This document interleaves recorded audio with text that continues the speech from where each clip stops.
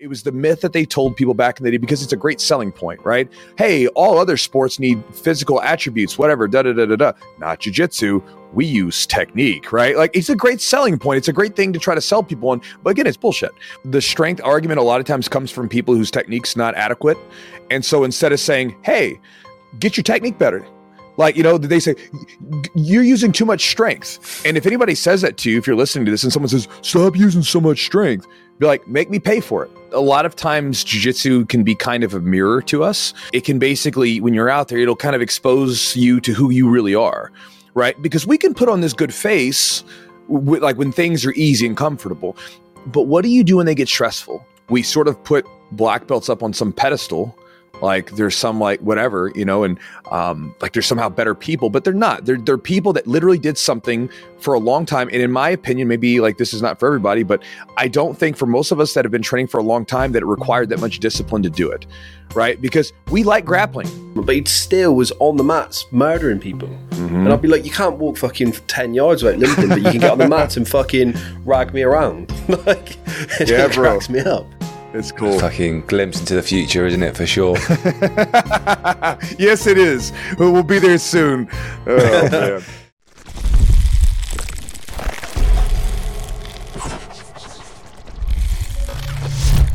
Welcome back to the Everyday Perspective podcast. Please like the video and subscribe to the channel. Today's guest is a Brazilian Jiu-Jitsu legend, YouTube star, Chewy from Jiu-Jitsu.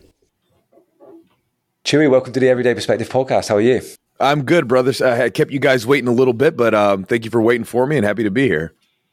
No, it's no problem, mate. It was worth the wait. We're big fans, mate, so it's awesome to meet you. And I've no doubt you get a lot of these requests. So we're very grateful that you made the time for us today, even if you were sort of 5-10 minutes late, mate, so no problem.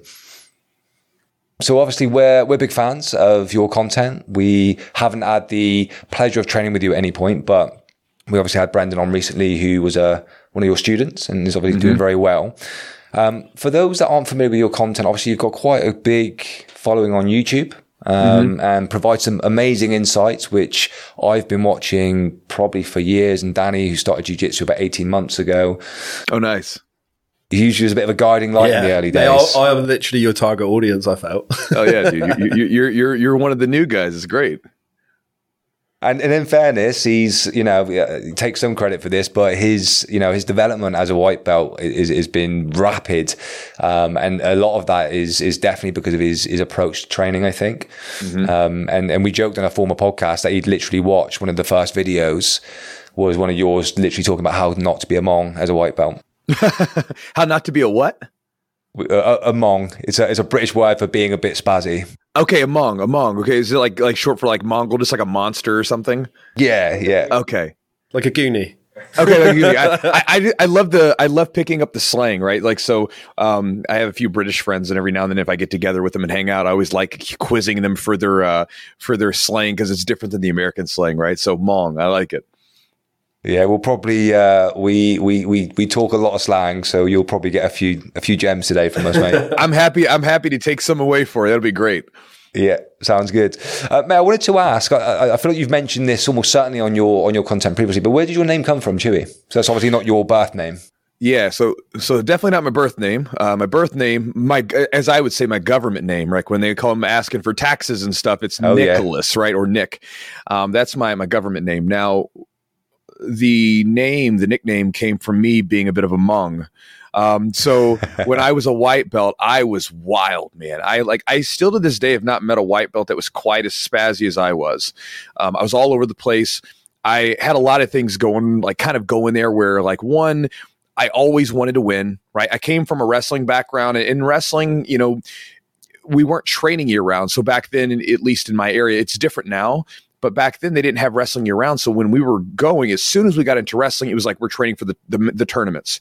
You're training to win. There is no like play around during the off season to sharpen your techniques. It's like, let's get ready to go to war. Right. So I was training with that sort of intensity, that mindset. And then also, something I've come to realize is that when I was younger, I experienced some different traumas, right? Where I was jumped when I was a kid. I was beat up, had my nose broken, like jumped down the street as a kid. And I was also basically was molested as a child, right? From an older guy. And so you go through those things and then you get into rolling and someone's trying to pin you down to the ground and it's like, no, this isn't happening. And I'm wigging out. And so I was this like crazy, wild, spazzy guy that's trying to win, that's dealing with this deep inner turmoil of like having someone pin you down to the ground, which is grappling, right? And then, having to deal with that. And it turned into me being a crazy guy. And so anyway, I was doing a move and I elbowed my training partner like twice in the mouth. And he was cutting weight for a fight. And so he's already, tired and irritated. And he looks at me, he's like, you big, stupid Wookiee. And then it went from that to like Chewbacca. Basically, it was in lieu of you big dumbass. That. And then he would always say it as just kind of a derogatory term. One of my coaches, one of my buddies at the gym, Mike Colley, for you guys that listen, if you ever train at my gym, he's the guy that gave me that name. And then it just sort of went from that to Chewy. And then like before Facebook and things like that, nobody actually knew my name. It was just like everybody just called me Chewy. And they for whatever reason, they thought that like my parents named me that, so. I feel like there's probably some jiu-jitsu parents out there who have now named their child Chewy or jiu-jitsu, mate. So, gosh, I hope not, man. I'm very much one of those people with like with your child's name, go on the safe side, right? Like don't make it weird. Like at the I don't know what they do in the UK for school, but your kid's first day of school, and John, Luke, Betty, Sally, whatever, and then okay, how do we pronounce this one? Like just make it simple so they don't have to have the weird name that everybody doesn't know how to say. Yeah, it's bonkers. On a tangent, I saw I think an article yesterday about a Swedish family who tried submitting their child's name, and it was actually pronounced like Ayla or something, but it had 45 letters. Come on. Yeah. What are you doing? It got rejected. It got rejected. Yeah. Good. Fucking yeah, some people are bonkers with names, mate. I've seen a name before that was spelled like diarrhea, but the person said that it was diarrhea. You're like, come on. You like, what are you doing? Like, why are you trying to like make your child's life awful? It's just a shit start for him, isn't it? Yeah, because it's just an uphill battle, isn't it? If you're called diarrhea, fucking hell. That's right. Because from the moment if you give them that name, you're like from the moment when you're as a kid, you're going through things that they're messing with you the whole time. Yeah, I guess it saves the home band, doesn't it? I suppose just give it to them at school, why not? And Chewy, I wanted to ask as well. This was something that I've always been curious about because I don't ever remember seeing a story about this. But your tooth, what happened there? So. Same story?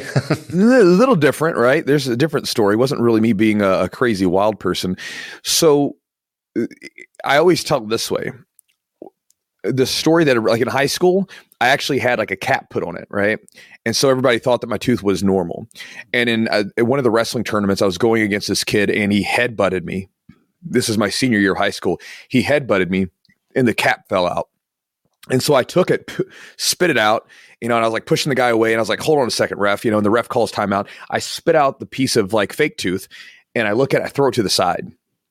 I was real irritated because the guy was headbutting me. So I went back there and pinned him real quick. And everybody in wrestling thought that, oh man, he got his tooth, but guy chipped his tooth and he went and pinned a guy like 2 seconds later. He was like, it was a cool story. So I never told them what really happened. So what really happened was when I was I think it was like 11 or 12, me and my little sister were watching, like my baby sister used to come into my bedroom and we would watch movies together towards the end of the night and we'd watch a movie and then we'd go to sleep. And she really liked Land Before Time. That was one of her favorite movies. We were watching that, the first one. And so we watched the movie. It was over with. I had to get up for school. She's like, can we watch it again? I was like, no. I was like, we got to go to sleep, Faith. And so she's like kind of grumpy about it. And so I didn't think anything of it. I turned it off. And then I hear her wrestling around at the bottom of my bed doing something. I'm like, what are you doing? And then she just pops up like right above my bed, throws it from the foot of my bed. And she had a Super Nintendo game, those old hard cartridges. Mm-hmm. And so she threw Super Mario Brothers at my mouth and it like hit and it just shattered my top tooth and, that whole thing. And so, she felt terrible afterwards.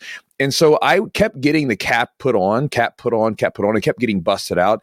And there's a thing that you can actually get there to really set it in place, but they wanted to wait till I was fully grown to do that. And I just remember that after I got the cap put on, or after it broke off in wrestling, I was kind of just, why do I care? I'm like, I'm getting ready to I'm wrestling. I wanted to go fight MMA and stuff. So I'm like, this is probably just going to keep happening. So I'll just get it put back on once I'm done fighting and stuff. And, then it just became a thing where I just don't really care because I don't know. 20 years later, you're still fighting. Yeah. I mean, it's just like at this point, it was still fighting, but also too, it's like, I mean, I wear a mouthpiece now, but even then it's just, I don't know. It's interesting, this thing where like, it's just a chip of a tooth. But to some people, it really bothers them. And I find it hilarious. I'm like, why does this bother? Because it happens all the time in the videos. People are just like, what's going on? Get your teeth fixed. I'm like, why do you care? I've never had a cavity, right? Like, so my teeth are relatively straight. I've never had a cavity, but this one chip freaks you out. It's this weird thing where we always want to like try to cover up all of our blemishes. And I'm like, I don't really care. I'll wear it out probably because I think people's bodies tell a story, right? So like, okay, like this one was funny, but like our ears get mangled. I have scars on my face from cuts from elbows and knees and stuff like that over the years. I kind of like them. I think it gives you character and it makes you a little different than trying to be the perfect mold that society says that this is the way that you're supposed to look. Yeah, I agree, mate. And and me asking wasn't for any dislike. It was purely because it's quite a distinctive feature for you. I think we mentioned to a couple of people who weren't familiar with your content that we were talking to you, and they were like, "Oh, have I seen him? Maybe." And we said, "You got the beard, big guy." Oh, and we were like, "Chip tooth." And yeah, I know the guy. It's a calling card. I've got a picture over here of one of the guys that he drew a picture of me. And he drew like the big chip tooth one. It's so funny. But yeah, so it's like right there. It's like, exactly. So it's like, it's like sometimes we like to cover up the blemishes and the things that make us different. But in some cases, those are the things that make us stick out the most, right? So you could try to make yourself fit in and be like everybody else, but you can also do little things to make yourself a little different. And granted, I wouldn't advise you to go like knock your teeth out or anything like that. But hey, if it happens, go with it. Whatever. Who cares? Bill the Grill. Remember him? Bill Cooper? That was his whole thing. He had like the grill, right? So yeah. Anyway. Love it. No, it's good, mate. Chewy, I wanted to ask about your journey with obviously jiu-jitsu and, well, grappling and competing, because I know you've obviously wrestled and you did some MMA as well. I wasn't aware of obviously the trauma you experienced as a child until you just mentioned it. Mm-hmm. Was that like a catalyst for you getting involved with contact sports at all, or was that just, was that unrelated? You know, I didn't think about this until I was an adult. Like there was never a conscious decision. Like I experienced trauma, so therefore I wanted to go learn how to fight. And by the way, I don't want to be like, I'm not going to wear the badge of I'm a trauma survivor or anything like that. It went through it. It was an experience. But I think it was what led me to want to get into fighting because, you know, like for instance, when I was in seventh grade, I was a kid. I was like 12 years old, and there was a 16-year-old. I grew up in a rough neighborhood. There was a 16-year-old, and then there was like an 18-year-old, whatever. I'm walking down the street, and like I just get cracked, and they broke my nose. And then like the dude hit me with a bat on the side of my arm, and like no reason, not premeditated. It was just like I was the mark. I was just a young kid walking down the street, and you know, you go through that experience, and I went from being this young, vibrant, active kid to all of a sudden becoming very reclusive. I didn't want to go outside. I was scared to go outside. And wrestling and fighting seemed like one of these things where this is a way for me to learn how to like just be confident. And again, I wasn't searching for it like unconsciously, consciously. It was more of an unconscious thing. It was like, I wanted to be comfortable. I wanted to be strong. I wanted to be able to stand up to myself. So I got into weightlifting. And then I got into wrestling, and it was those things in particular, those two things, compared to all the other things that I did when I was younger, that really all of a sudden I felt like I could, I remember I could go to school and stand up for myself. So if a bully got in my face, I would just blast double leg him, toss him on the ground. And I mean, that's it. Like they don't know how to defend it. And it was like all of a sudden like, oh, I'm safe. And then all of a sudden I could walk down the street. I'm not so scared anymore. And then my muscles are there. I'm not fat anymore because I got fat when I was reclusive. And all of a sudden I'm like, I've got little crevices in my arms and stuff like that. And, you know, girls are talking to me. So it was those things where I think I was led towards those things, and the experiences that I had when I was younger really pushed me into them. And when I started having success with the ability to be physically strong and confident, to have like power over someone so that they couldn't have power over me, it led me to even want to do it even more. Mm-hmm. Yeah, no, I can understand that. Danny and I both grew up in fairly deprived areas in the UK, and we didn't have wrestling, but we boxed quite a lot as kids. So yeah, similar stories. So I was physically assaulted a couple of times from some horrible bullies in the tough neighbourhood that I grew up in. So much, mate. Yeah, like people say it. I got fucking battered at times. You know what I mean? Growing up. Let me ask you. So with that too, like one of the things that really like collected me into wrestling, really pulled me in, was the brotherhood of it, right? Where we're beating each other up. And you come to know people in a different way when you go through those kind of experiences together, when you're literally beating the crap out of each other. You have a certain connection to them that you can't quite explain, that's very different from normal, like conversation, like the guy you work with, like, whatever, you know him, it's cool, we might be buddies, have a drink, whatever. But like me and this guy beating the tar out of each other for like 3 years, like we feel a different connection to each other. I felt that in wrestling, and I really loved it because I all of a sudden had this, like, I had male mentorship, I had brotherhood, I had those things that I felt like I yearned for, and a lot of young men do. Did you guys have that same thing in wrestling? Or not wrestling, but boxing? Did you have that same kind of camaraderie or brotherhood? I wouldn't say so. Not for me personally. It's nothing compares to jiu-jitsu. No, I don't know if it's. Yeah, I think boxing gyms seem to be a lot more competitive, Gotcha. And there is a lot more bravado and competitiveness. And I think because you're just punching and you're not having cuddles. I don't know. It wasn't the same. Certainly, it was because I found jiu-jitsu. I started boxing when I was 13 and continued so I was about 17, 18 into adulthood. And then I think I then came back to like Muay Thai for a bit when I was 19 and eventually found jiu-jitsu when I was about 22. Okay. And the experience I had, sort of around the brotherhood stuff from jiu-jitsu and the grappling sport was very different to striking sports, I found. Maybe it's the team atmosphere, because like in wrestling, you're on a team, but it's still an individual sport, but there's still this saying like we're a cohesive team. And so like we would go together, we did everything together. But at the same time, we knew that we were an individual when we were out there, but we were still a team together making this happen. So maybe it's just like that. There's not a necessarily like, hey, we're a team versus like we're out. Each one of us is competing on our own. I don't know. I think people in general, though, kids, they should all do some form of sport. Like I played football, and I had that. You know what I mean? All my friends all played football with me, soccer. I was gonna say, which football are we talking about here, Danny?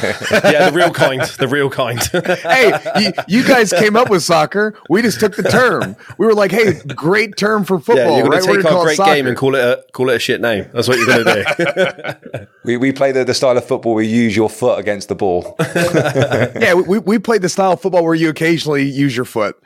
Okay. But yeah, when you have that I don't know, that team ethic, you will get your friends from that. You will play football together. I often find people that don't play sport, they end up just a bit more lonely.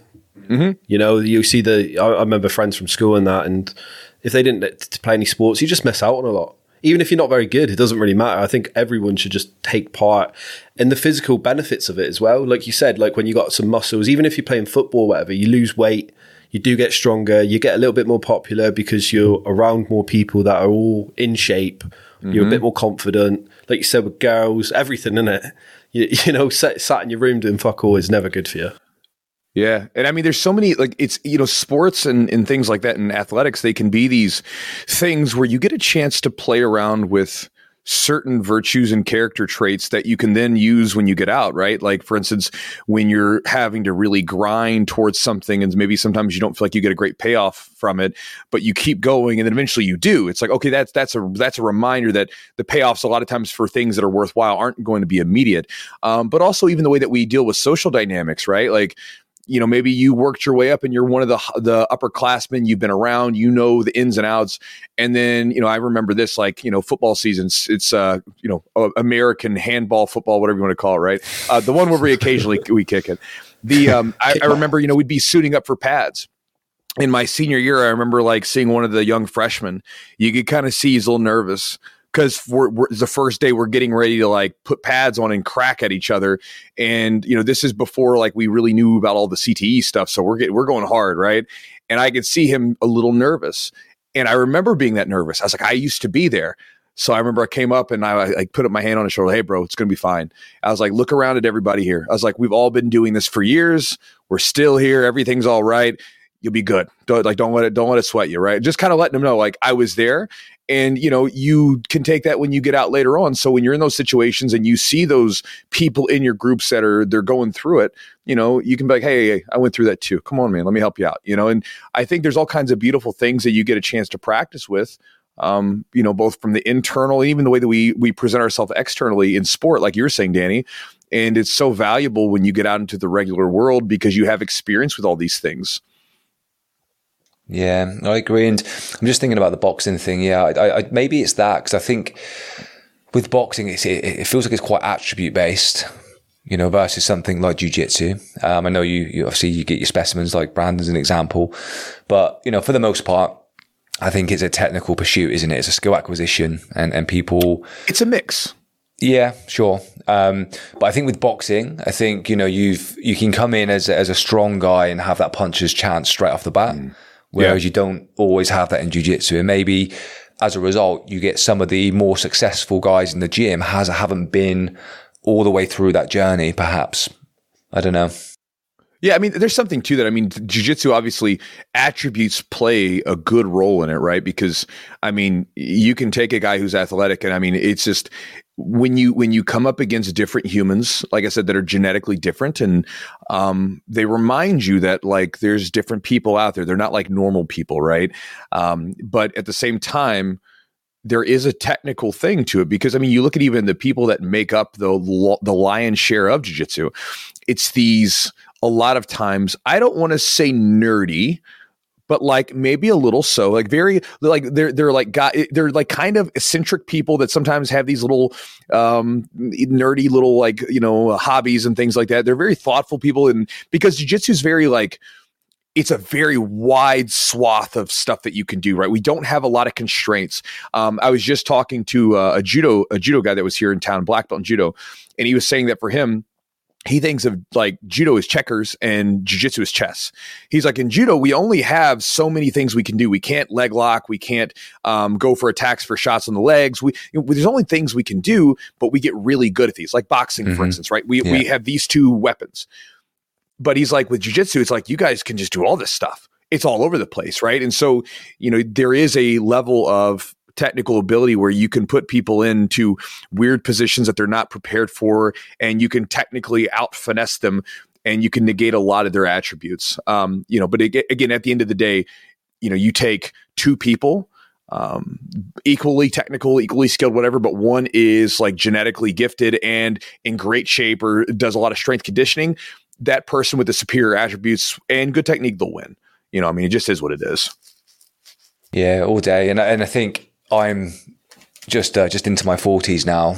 Danny's a little bit younger, but in his 30s. And I'm finding that now where I'm trying to maintain a level of technique to kind of offset my aging body as I continue to compete against these younger and younger guys coming in. And a lot of that is definitely down to attributes. So you're absolutely right. I completely agree. I'm doing the same thing right now. I'm retooling my game because a lot of like it still works, but like, for instance, when I go against Brandon, I can't out scramble and outwork Brandon. Like Brandon was one of those guys where he started making me, it was a blessing and a curse, right? Like it was a curse because all of a sudden, a lot of the stuff that I used to use where I'd like change directions and go back and forth and basically like work people down and be able to beat them, it didn't work on Brandon because like he's a superior athlete to me. So it made me have to reconsider some of my strategies. And so now it's like I'm retooling my game where I'm going through and like figuring out all these really tight positions where I can slow things down and cook people and basically outwork them with superior positioning where they're always at the disadvantage. And I'm making them use lots of energy to engage with me. And over time, I chip away at them. And, eventually I'll share more of it once I get it all fleshed out, but that's kind of where I'm at. Cause I'm 38 right now. I'll be 39 in March. And so the writing's on the wall. And so I'm changing my game up now. And so, I'm going through that path now. So I'll be probably sharing more about that in the future because I feel like there's a lot of us that are getting to that point. I think I watched a video. The first time I seen Brandon was on one of your videos when I think you just said, yeah, he just mauled me. It's like, I was the hammer, now I'm the nail. I think you used. Well, there was one, man. It was real bad. I came back from Costa Rica and I didn't realize it, but I had some sort of infection or something going on. And I just thought I was like a little tired from travel. And so usually when I'm just tired from travel, I'll just train and I'll like, be fine. But Brandon, and Brandon thought that too, but Brandon was like, he goes, I'm coming after you today, old man. And golly, he whooped my butt. Granted, he's given me all kinds of problems when I was 100% healthy. But I remember it was like a couple days later, I was sick as a dog. And I was like, whatever, it was great. But even the first role that I ever had with Brandon, you can go watch it on the channel, where it was when he was in the middle of wrestling season. He came and trained, didn't know, he knew like a little bit of jiu-jitsu. And just like, like throwing me, or like, I'm able to sweep him and off balance him, but like, I can't put him into stuff. And we only did pass and defend rounds. So like, if I swept him or whatever, then and got on top, we would reset. And if he, passed my guard or whatever, we would reset, because I didn't want to risk him getting caught into submission during wrestling season. But it's like that, just the level of explosiveness and his scrambling a bit. It was just crazy to deal with. But there was that video. And then again, just throwing me all over the place. And people will watch that video and they'll say, how come you didn't do this, that, or whatever? I'm like, bro, it's not that easy. It looks easy on the camera. And I think sometimes the camera will mistakenly make things look a little slower than what they are. But then when you're actually experiencing it, you feel like you're in a washing machine. It's like happening really fast, You do, don't you? Yeah, you do. So thinking back to your own transition, because obviously you had you maybe sort of tell us what your biggest accolade in wrestling was in a second, mate, but I'm not sure. But obviously you came from a wrestling background, as did Brandon, and then transitioned into jiu-jitsu at some point. And you kind of explained that you were a bit of a monk when you did that.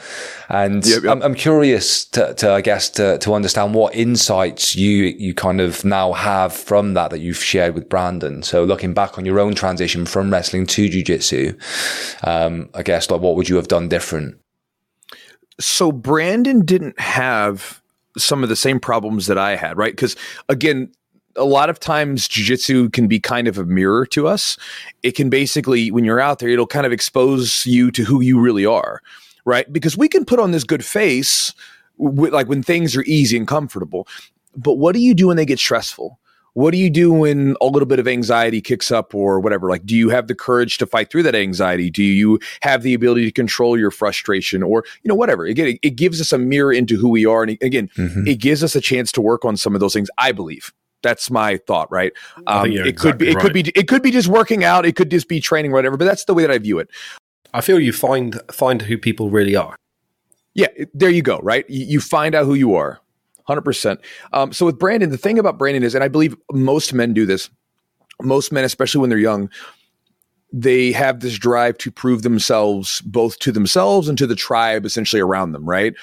And it's at that point that they've proven something that they can kind of ease up a little bit because their ego has a good enough grip that they're like, you're worth something, right? But before that, you're always still having that negative loop, like, I haven't done anything. Who am I, right? And especially if you look you look at every society from, you look at all the old like ancient tribal societies when they were like very raw and primitive. When the women would go through like their own cycles when they were younger, right? There would be a celebration. You're now this woman. You have a gift to give life, right? You have a special power, right? Men, it would be like, hey, now you got to go do something because men we had to do something to become a man in the tribe. And so, you look like, I think of it as Superman, like they're superheroes.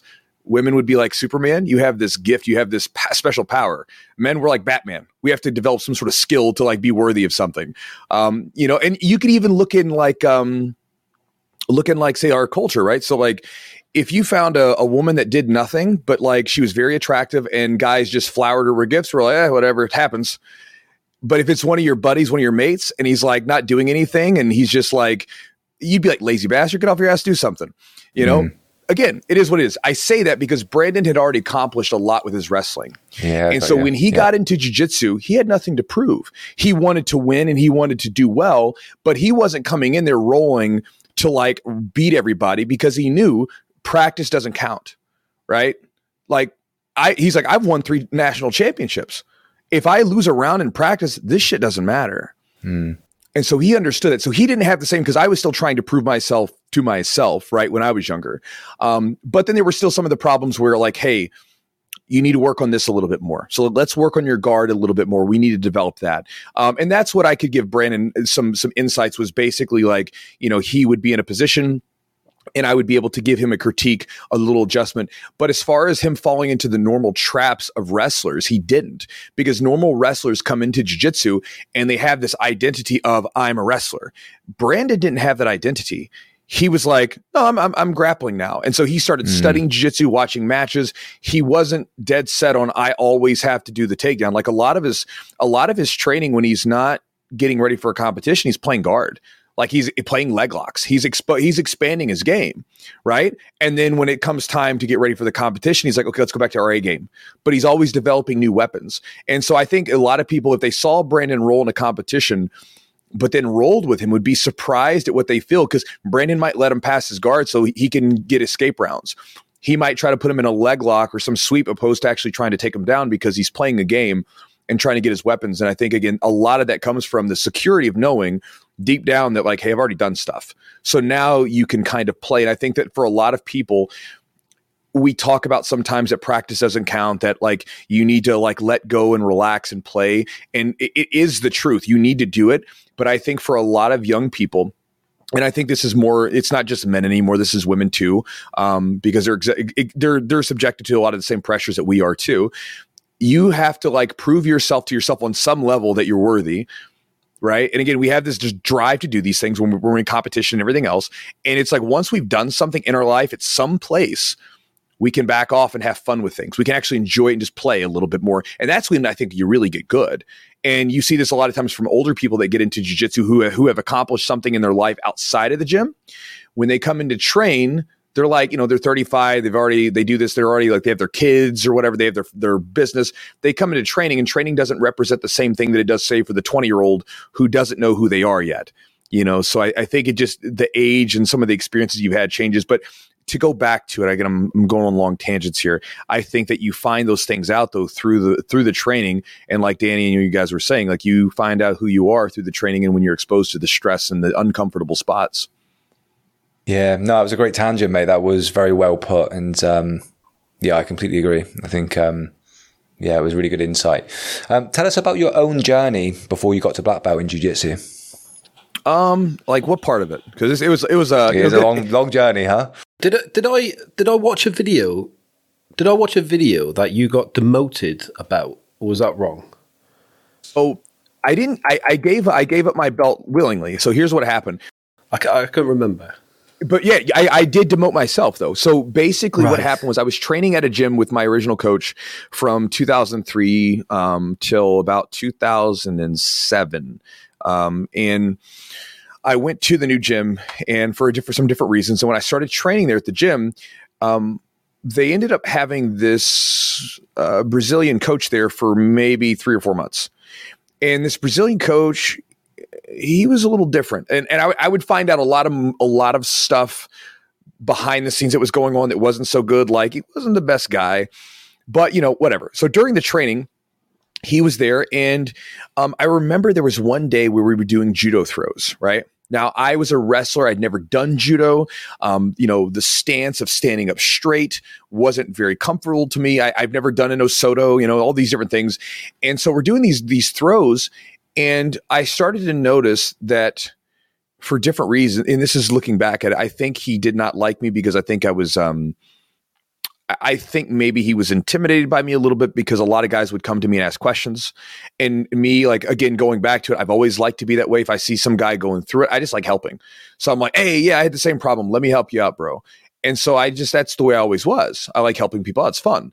And then I think he saw that, and sometimes I could see him looking and would get frustrated. He would never roll with me. I remember if I rolled with him, like he would like stop in the middle of the roll. And there was one time where we were going and I passed his guard real fast. And I was like, I passed his guard, and I'm like excited, but we're going, and I'm a purple belt. So I want to test myself against the black belt. And he stops. He goes, Chewy, Chewy, Chewy. He's like, you two, because he couldn't speak good English. He's like, you two, be more. And he got up and walked off the mat. Like, I was like, whoa, like, come back, show me, like, do it to me. Like, let me feel it. Right. I want to feel it. So it was literally a let me tell you something meme without telling you something. That's right. Like, no, let me tell you something. You're doing it wrong, right? And then you get up and walk up, like, come back, like, let's roll. But he wouldn't roll with me. But anyway, there was one time we're doing judo throws, and he's like practicing the throw. And then he's using me as the uke, and he's showing the step in for the Osoto. And so I have no... Like usually when you're going to launch someone and throw them, you like say, hey, okay, I'm going to throw you now. Like get ready to break fall, right? So I'm just kind of, I'm watching his feet and everything else. And he like, boom, throws me hard. And I land, I'm like, ooh, and I'm like, take my breaths out. I'm like, holy shit. You know, like, I know how to break fall. So I'm like, oh, and he's like, oh, chewy. He starts laughing at me. And so at the end of class, my other coach was there who ended up being like one of my main coaches, Kyle. He interpreted, and basically at the end of it was saying that, you know, there's some guys here that, you know, in Brazil would not be a purple belt because they don't know judo throws, but obviously he's talking about me. I was literally the only purple belt on the mat. So I said, screw it. So I came up and I'm like, I'm showing submission. I'm like, okay, listen, man, here is my belt. You give it back to me when you think it's right. And, you know, that sort of thing. Now, later on, Kyle actually told me that what he said in Portuguese was like, some of you guys suck. And you're like, basically he was being very derogatory. So he kind of churched it up a little bit. So anyway, I give him the belt back. I let it go. And then I remember he eventually left because he was crazy or whatever. And then, when the other guys that I actually knew, Colin and Kyle, they're just like, here, put your belt back on, dummy. Like, you know, put your belt back on. You're tough, you know? And so then I learned from them, and I gained a lot of insights from those guys because they helped make my jiu-jitsu so much better. It's a wild story though, isn't it?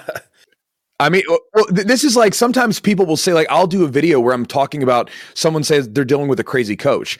And sometimes people are like, oh, that didn't happen. I'm like, bro, you don't know, man. Sometimes there's people that get into these positions as coaches, and just because they're a black belt doesn't mean they're a great person. Sometimes they're nuts.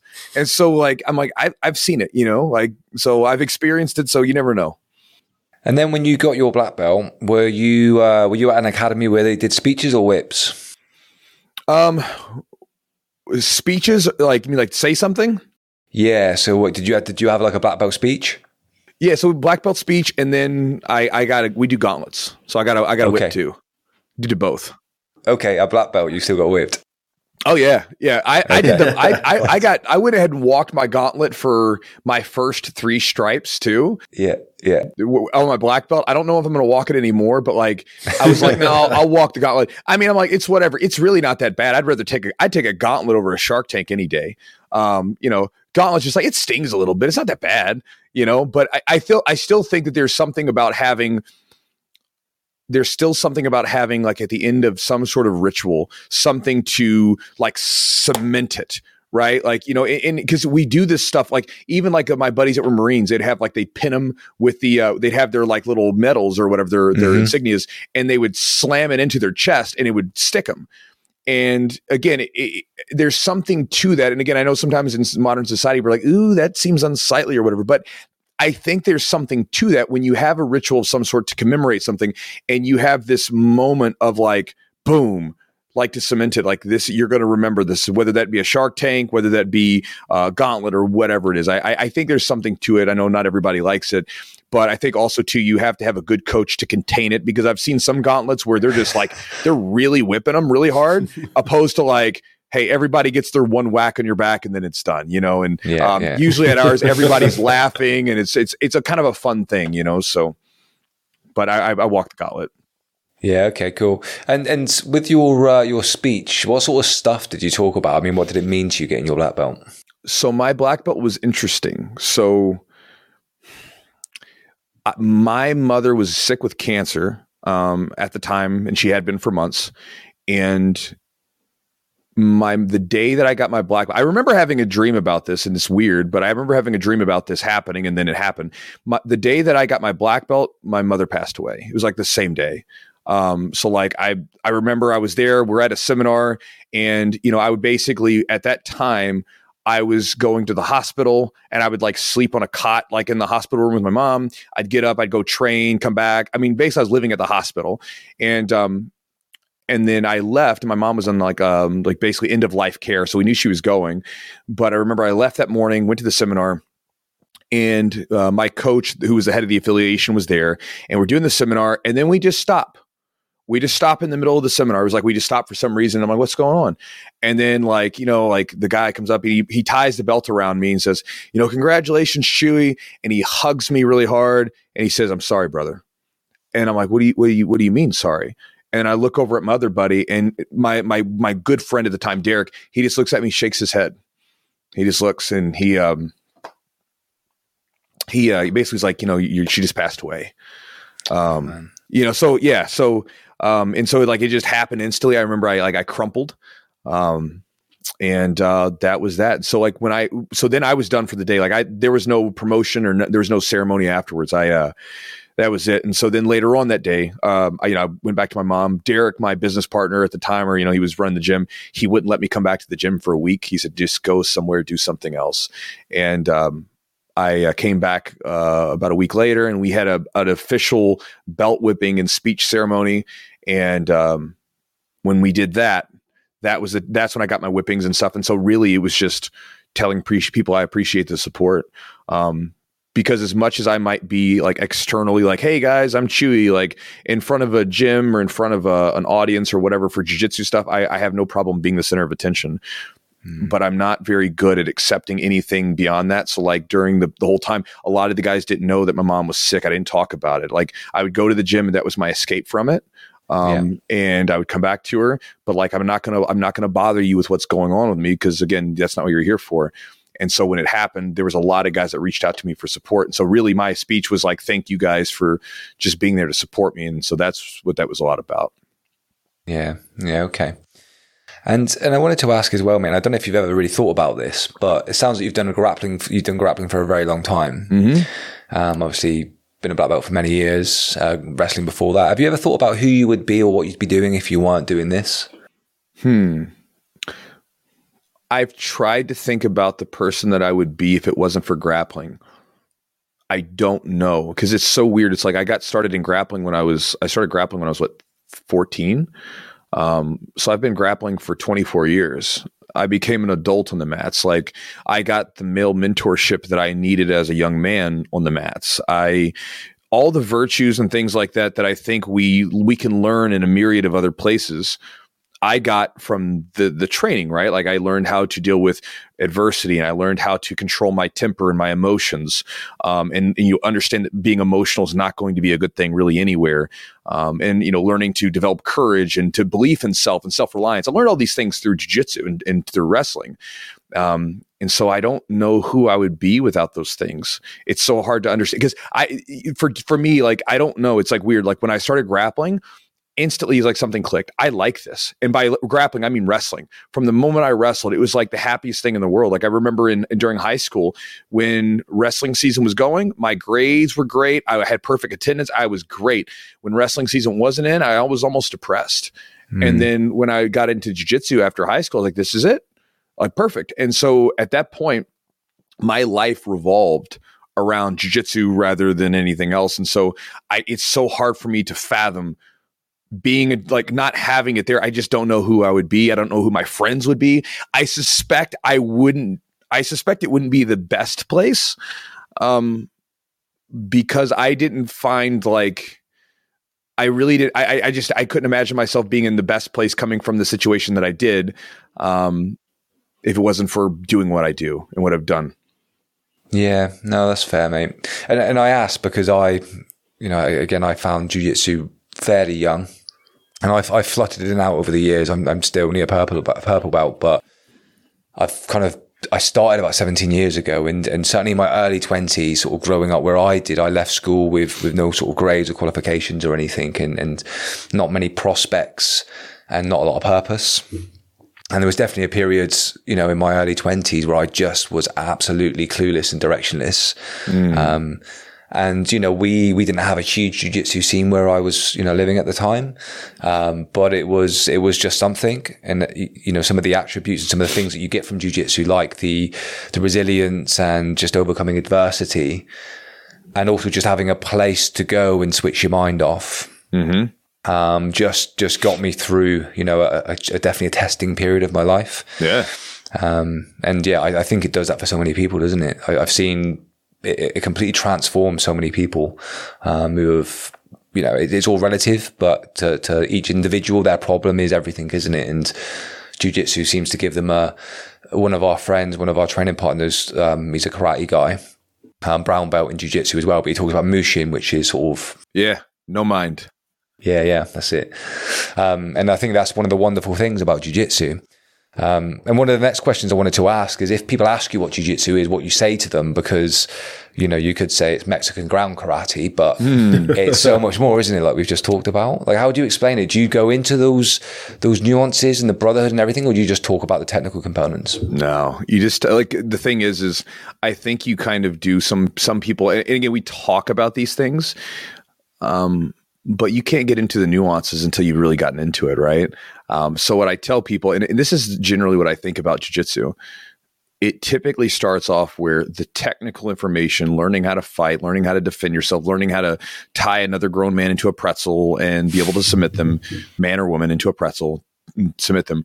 That's what attracts people. That's the perfume, right? That brings them in closer. What gets people to stick is, like you said, the evolution of the learning, essentially the meditative quality of it, the community and brotherhood and sisterhood that exists on the mat. Like, all those factors are what keep people. And so literally, when people ask what it is, if they don't know, I'll just say, you ever watch UFC? Mm-hmm. Take out the punch and the kicks. There you go. Yeah. And it's like my real quick answer, so they understand what it is, because that's what people become attracted to initially. And then later on, they decide, you know, man, this has changed my life. And I think sometimes we hear people, I've seen this happen many times, where people will come into it and they'll have listened to, you know, Joe Rogan, Jocko, myself, maybe you guys, anybody talking about these profound benefits that they've had through it, right? But it's like, hold on a second, like, because you got to go through some stuff to get there. It's not fun going through it. It's difficult, right? You're going to have to get your face smashed by 300-pound Big Bubba, who's got his chest hair sitting in your mouth, and you pull it out like floss later, right? Like, it's not always going to be pretty, right?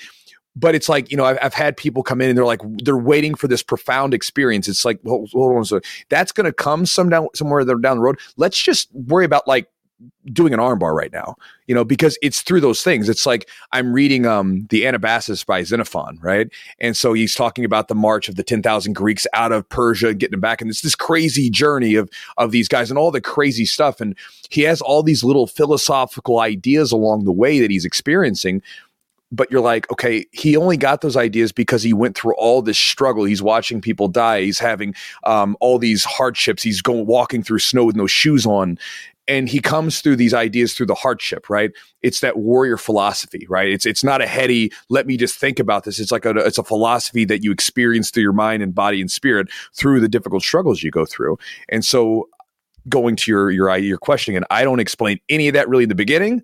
They can watch my videos and get that. What I'm more focused on is, like, let's teach you how to do some escapes, man, so you stop getting Bubba's big chest hair in your mouth, you know, that kind of thing. I wish I found jiu-jitsu so much earlier. It's my biggest regret. It's like I only found my friend, actually. So I played football for years and years and years to a fairly okay level. And then I got loads of injuries. So, like, I broke my arm and dislocated my shoulder and broke my wrist. So by the time I was like 29, I was pretty broken. So I was just, every time I was playing football, I was coming on for maybe, I don't know, 2 or 3 months and getting a bad injury. Then I was off for the rest of the season. That was happening for a few years. And then I started, you know, I was a personal trainer. So then I was like, oh, it's all right, I'll go gym. You know, that'll be my new hobby, is the gym. But it's fucking boring. Like, I use the gym to keep fit. And I do enjoy the gym, but as my sole hobby, it just doesn't motivate me enough. Yeah. Then I tried CrossFit, and then CrossFit's good, but then I was like just breaking my body. I was going to say, probably a different load of injuries. Yeah, it's just so demanding on your body. You literally break your body to a point of just like, yeah, you're just fucked.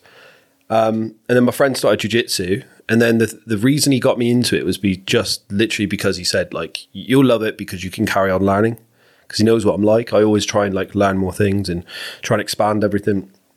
And then, yeah, as soon as I went one session, and I was like, I was hooked. You know, I was straight away, like, one session, I was like, I fucking love this. And then what am I like now? I'm like fucking obsessed, aren't I? You know what I mean? I'm always wanting to learn. I always want to know more. Always fucking probably doing Paul's fucking head in, to be honest with you. But I just wish I found it in my mid-20s, because in all honesty, I didn't even know what jiu-jitsu was. Even when like my friends started doing it, I kind of knew. But again, like you said, it's like it's UFC with no punching. You know, that's what I thought. I thought, it's a bit of ground fuckery, you know? But you say this though, mate, and we've talked about this before, and I'd be interested in your thoughts on this, Chewy, as well. But maybe it's a UK thing, I don't know. But he's come in at such an amazing time now. Because when I started, we were literally learning out of Habirul's book, and we would, we'd occasionally get a Brazilian over for a seminar that would teach us 20 techniques, and we'd maybe absorb one. But it was a lot of just, in the basement on dirty mats, just trying to figure out stuff. And occasionally, I don't know, someone might go to the US and come back with a new technique, and we work on that for the next 6 months. But it was tough. There wasn't a lot of resource. Whereas, as much as Danny says he wishes he found it earlier, maybe, a few years, but I think such a good time now because there's so much resource. You've got people like you just share all this amazing information. You've got endless BJJ fanatic instructionals now. And you've of course got an array of guys and girls that have been doing it for 10, 15, 20 years that are all on the mats with you. Yeah. I think of it, you can think of training almost like there's like a medicinal property to it, right? Like it can be like a medicine. And like sometimes you're not ready for it. Right. So like if you hadn't gone through all those different problems with football, like and broken your arm and shattered your wrist and all these different things, you might still be thinking, man, maybe I should keep going back. If you like let's say if you came to jiu-jitsu, you're like, okay, I like jiu-jitsu, but maybe I wasn't done playing football. Maybe I still had something there.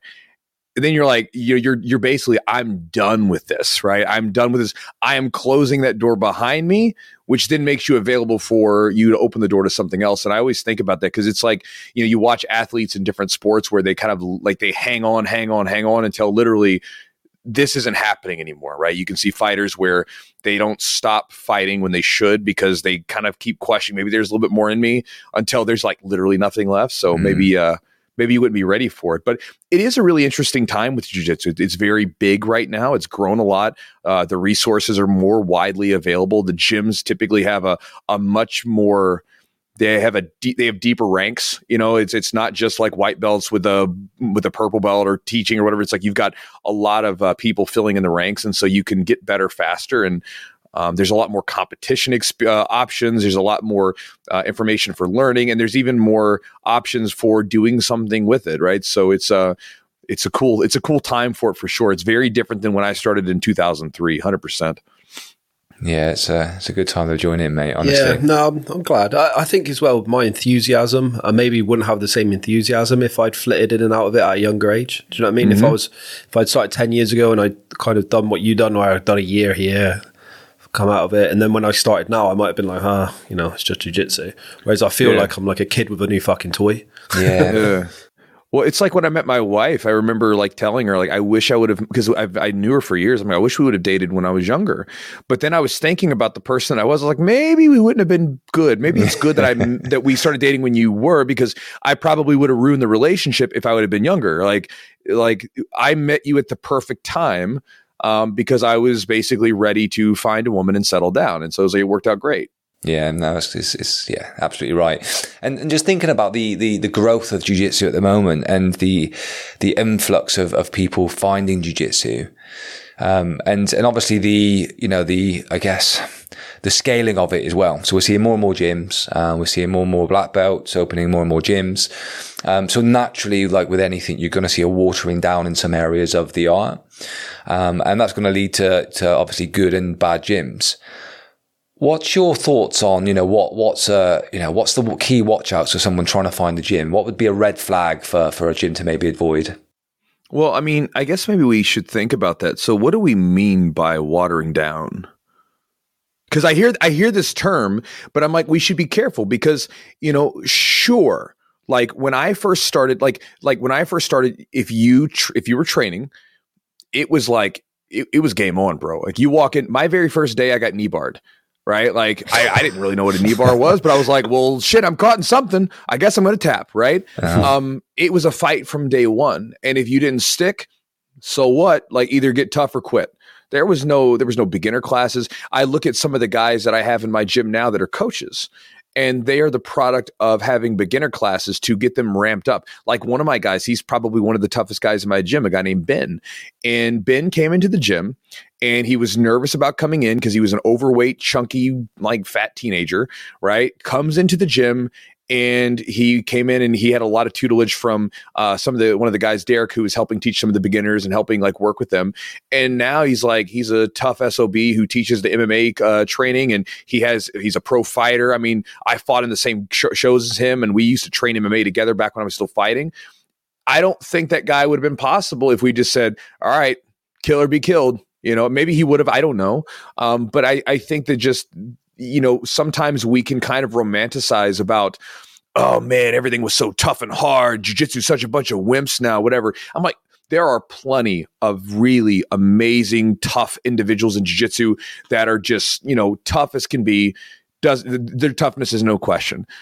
But also at the same time, if you're trying to make this available and accessible for people who are not necessarily like doing this full time, who can't train 5 days a week, whatever, who, have kids and wives and they're maybe not 20 years old, then you're going to have to like undulate the training a little bit. It can't just be come in and kill each other every single day. You have to help them out a little bit because, you get a 35-year-old who comes in to start training.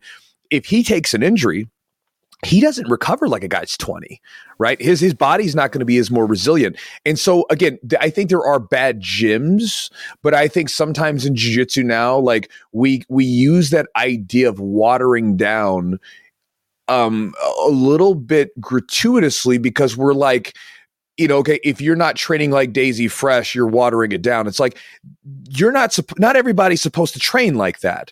Right? Because you don't want to be the world. You want to learn how to do this. You want to be able to share this with your family. You like the brotherhood. You like all these things, but you don't want to have your neck wrenched across and need surgery next week. Right? Mm-hmm. Or whatever. I'm not saying that they do. I'm just saying if you train really hard, your body's going to go through the ringer and you're going to need some help. Right? You don't want to have to go through that. So I think, again, I'm not saying that you're doing this, but I think just for people listening, because that watering down idea, I think is a lot. And I think that some of the watering down was a good thing. Because it's accessible. And a lot of us that are old black belts, we can't train like we used to train. So if I went into a gym that was like my old gym when I first started, I wouldn't have been able to do this. If I was like almost my age now, I'd never trained before, I wouldn't be able to make it. So there's that. But again, so side tangent. But as far as the bad gyms, again, it's going to be different for everybody. There's things about gyms. First off, you got to consider there is no one type of jiu-jitsu gym. There are gyms that sort of will run the sort of spectrum of incredibly traditional martial arts to very relaxed. It feels like a wrestling room. I tend to prefer the relaxed wrestling room environment. I love that environment where we're all in there. We bullshit a little bit and then we train hard.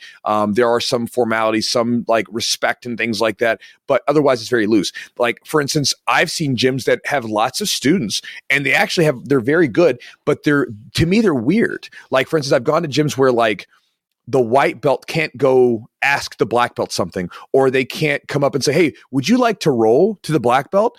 It's like against the rules. I went to a gym one time and I'm hanging out and this white belt, he's like looking at me, he's kind of like at the side of my eye and I'm like I keep seeing him look at me, and I'm like, hey bro, what's up? And he like comes and walks over and I'm like, what's up, man? He goes, just talking to me. And he's just kind of like sitting around. I'm like, would you like to roll? He's like, I'd love to roll. I'm like, why didn't you ask? He said, well, we're not allowed to at this gym. I'm like, oh, bro, that's some bullshit. I was like, if you want to roll, come roll. If I'm here, I'm open, right? Now, if I don't want to roll with you, I can always decline. But again, I'm a human being. I'm there. I'm on the same road as you. I'm just a little bit further along. So those things I find weird. I think that's why you've been so successful, because you treat people like a real person. Even on your videos, you're very personable and you say that sort of thing a lot. And I think the thing with the watering down, I always find it's from like a lot of old school black belts, and they often moan about new gyms and they'll say like, yeah, it's being watered down.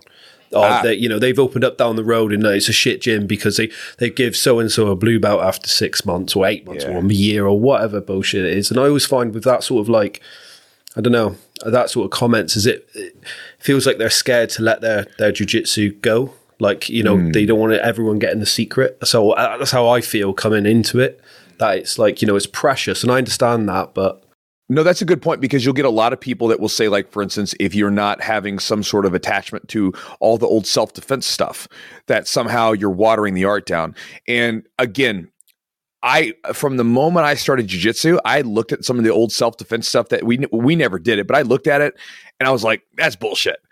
All this bullshit. I mean, like these grips, like, hey, buddy, I'm going to grab you, and then you're going to rip around. It's like, that's not how fights look. I grew up in neighborhoods where people fought, we scrapped. Now we have these, right? We have phones. So every fight gets recorded, right? Every fight. As soon as people see, they're pulling their phones out. And fights look very simple and repetitive. They look almost like, again, sure, there are guns and there are knives, and that changes everything. But in most Western countries where you're not trying to kill everyone, right? In most cases, you'll have fights where he scraps with their hands a little bit. And they look like MMA fights, but just way uglier, right? Like, guys swing a little bit, they clench up, guy takes them down. And then if like the guy has any training, it's done. Like, if it's a boxer, he clubs him, knocks him out. If it's a judoka, he throws him. If it's a wrestler, he dumps him. If it's a judo guy, same thing. Or jiu-jitsu guy, the same thing. It looks very repetitive. And I'm not saying that there's not an aspect of fighting jiu-jitsu, like where if you throw the punches in and understand how does this, like, this guard pass that I'm doing, how does this work with punches? Or, when if I'm in half guard, how do I use this? Or if I'm in a full guard, how can I use this in control distance to not get hit in the head? All of that stuff's fine. Adapting what you're already kind of doing. But then you see all this old self-defense stuff where it's like, we don't ever use this in live situations, right? And you can't, because it's so scenario specific. But that's like, get out of here, But I do think, though, I do think it is important. Like, if you are doing jiu-jitsu and you're like, hey, I want to do this for self-defense. I think, one, you should invest at least a little time in boxing or kickboxing to understand how to strike. And I think every now and then, it doesn't have to be all the time. It can just be an understanding of it.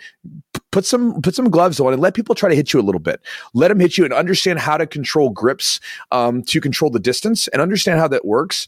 And obviously a coach can teach certain aspects of that. I think that stuff can be very useful. Understand, I just call it fighting jiu-jitsu, because it's like almost the same. It's like the basic white belt stuff that you do: tight guard passing, full guard, half guard, a few other things, a little bit of butterfly, and mount and back. Understanding those positions, but then just basically adapting it to a fight position. But I think you're right, dude. A lot of times I have heard people say watering down. It's a lot of times because of the martial fight aspect. A lot is what they'll say. But again, the reality is that a lot of times fighting someone that's untrained is generally fairly easy if you've ever had to do it. And so again, it would be very boring to train like that all the time. So the game becomes jiu-jitsu versus jiu-jitsu, and that's where we geek out and we play and we have a lot of fun with it.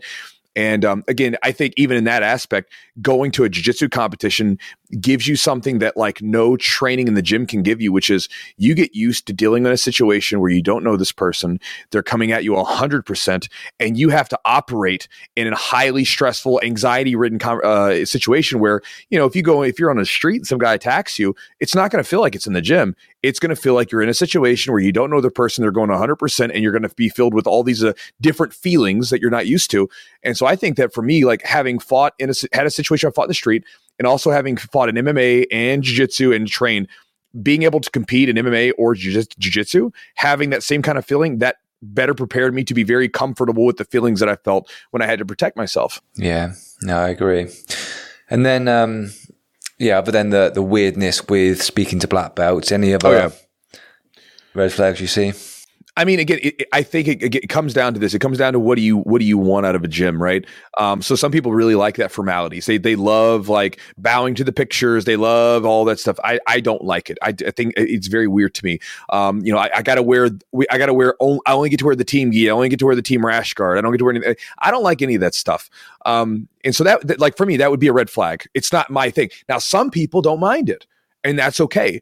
I think the big thing is like you would just want to be. I mean, use your common sense, right? If you've got a coach that's spending way too much time with like young girls or something, obviously there's a problem, right? If you've got someone that's like a coach that's hitting you up for money, or they're constantly coming into the gym boozing and drunk, right? Like there's a problem, again, normal human behaviors that you should raise a red flag to. I think the problem is sometimes we sort of put black belts up on some pedestal, Like there's some like whatever, and like there's somehow better people, but they're not. They're people that literally did something for a long time. And in my opinion, maybe like this is not for everybody, but I don't think for most of us that have been training for a long time that it required that much discipline to do it, right? Because we like grappling. Bro, the only prerequisite to get a black belt is just you keep training for a really long time. That's it. And you get better by and large by doing that. I don't need discipline to go to the gym. It's like the dessert of my day. Training, like even to this day, like doing all the business work and doing things like that stuff takes time and energy. Going to train with the guys, going to an open mat, thank you. I love doing that. Always have. So it didn't take much discipline to get a black belt. I enjoyed doing it. And so again, I don't think it requires as much discipline to do it. I think, discipline is like a lot of times like, what are you eating when you go home? And what's your lifestyle like? How do you treat your family? Those things that aren't maybe always as fun as easy as just playing a game with the guys. But treat black belts like human beings and regular people. So if they're doing things that you think are out of step with just regular human behavior, then it's like, that's a problem. And so I think if you go by that, really, it's very simple. But I think sometimes people give passes to like black belts because you're like, well, that's my coach and he's screwing up right now. He's my coach or whatever. Like, no, he's just a dude. And again, if they're doing something, and if there's something that's going on, you should be willing to approach them. And if you don't feel like you can come talk to your coach, granted, sometimes we can be intimidated by people in like hierarchical settings, right? Because even sometimes my students will be, when they're new, they'll be afraid to approach me. And I even have to tell them every now and then, like, hey guys, you can come talk to me. I kind of wear this resting, like pissed off face because I've got like a really heavy brow. And so I'm like, this is how I look. I look pissed off all the time. But, I have to tell them it's good. But I think sometimes you can be intimidated. But if you've ever like brought something out and your coach is like went crazy on you for something, then there's a problem, right? If you wouldn't accept that from someone else, and unless there's some reason as to why they're doing this, or they're they're deep down, they're trying to make you better, that's a different situation. But I think maybe that's kind of your a good litmus test, right? Is, are they acting like you would expect regular people to act? And if they're not, then, you have to assess, are they really trying to help me, or are they just kind of maybe being, in a situation or in a way that I wouldn't like to be around. Right. And if they're not, then don't be afraid to mix things up a little bit, possibly change gyms, or be willing to confront them and talk to them about it. Yeah, that's good advice. And I think the same could be said about any kind of profession or interaction you have with anybody, right? They're just people. And then just thinking about, I guess, the audience. So we're going to have, sort of jiu-jitsu practitioners watching this, and we'll definitely direct them to your content as much as possible. But thinking about, I guess, maybe a sort of technical and behavioral perspective, new white belt, or white belt, should we say, what would you typically think they should be focusing on? I mean, I think that this is my thought, right? When you come in, like we say it, and we say it all the time, you got to learn how to survive. Because when you come into the gym, you are going to be bombarded with all these new techniques, and you're not going to know how to defend them. And so you're going to spend a lot of time getting submitted. And you're learning how to pull your elbows back and not let your arms get exposed. And you're learning how to, build frames in the bottom and learn how to use your body and shrimp out. So you got to learn how to survive in all those positions, like guard, bottom of mount, bottom of side control, that whole thing. That's kind of the start of it. And then typically with a white belt, if they're brand new, if they have no wrestling experience or whatever, then it's like, okay, now we need to learn how to, after we can survive, then how do we regain guard? How do we use guard? And then after you can use a guard, whether half guard or full guard or butterfly, because I consider those your really basic guards that you can use pretty early on. Then it becomes, okay, now once we get on top, or we have a submission, but if we have a top, now we're sweeping, now how do we work from the top position, right? And that's kind of a natural sequence, I think, for a lot of white belts when they come in without any experience. And again, surviving literally means looking up at the clock. I lasted a little bit longer today than I did yesterday, right? Like learning how to pull your arms in. So like I tell like a lot of my white belts, when we do beginner classes, we'll do a drill where, okay, the top person is going to try to submit you. Bottom person, all I want you to do is just ball your arms up really tight. You're not going to escape. You're not going to try to regain guard. I just want you to see how long you can last. Because what happens is when people get really focused on just one section of their body, like their arms, and they don't let their arms get exposed, well, your arm typically, not for if your chokes are involved, it changes. But if we're talking about arm locks, most arm locks, sort of a prerequisite is the arm begins to be pulled away from the body in some way. I don't know of any arm locks really that start from here. right? Like maybe maybe a wrist lock or some weird thing, but like your arm bars and things like that, they don't, kimuras, key locks, they don't happen when the arms are here. So if we get really good about bringing the arms in tight to the body, then it's like, oh, that's where I start with if I get in this position and we work from there. And if you understand that you have time because you know how to survive, it makes the escapes easier. And then once you can escape and get back to a position, then you know you can go for a sweep or a submission more effectively because, hey, if they get me in side control, I know how to survive and escape. And then if you're on the top and you're passing guard, if someone sweeps you or whatever, you're like, it doesn't matter because I can escape and I can get back on top. So that kind of sort of cycle, I think, is helpful in the beginning. Yeah. So what have you been doing? No comment. Danny, how big are you? 94 kilos. 94 kilos. So you're a pretty big guy. How tall? 5'11". 5'11". Okay. Look at you using some of those Imperial units. There we go. So the 5'11". So so you're a pretty stocky guy then, yeah? Yeah. Yeah. So you look like it. So you're probably playing top position, right? No.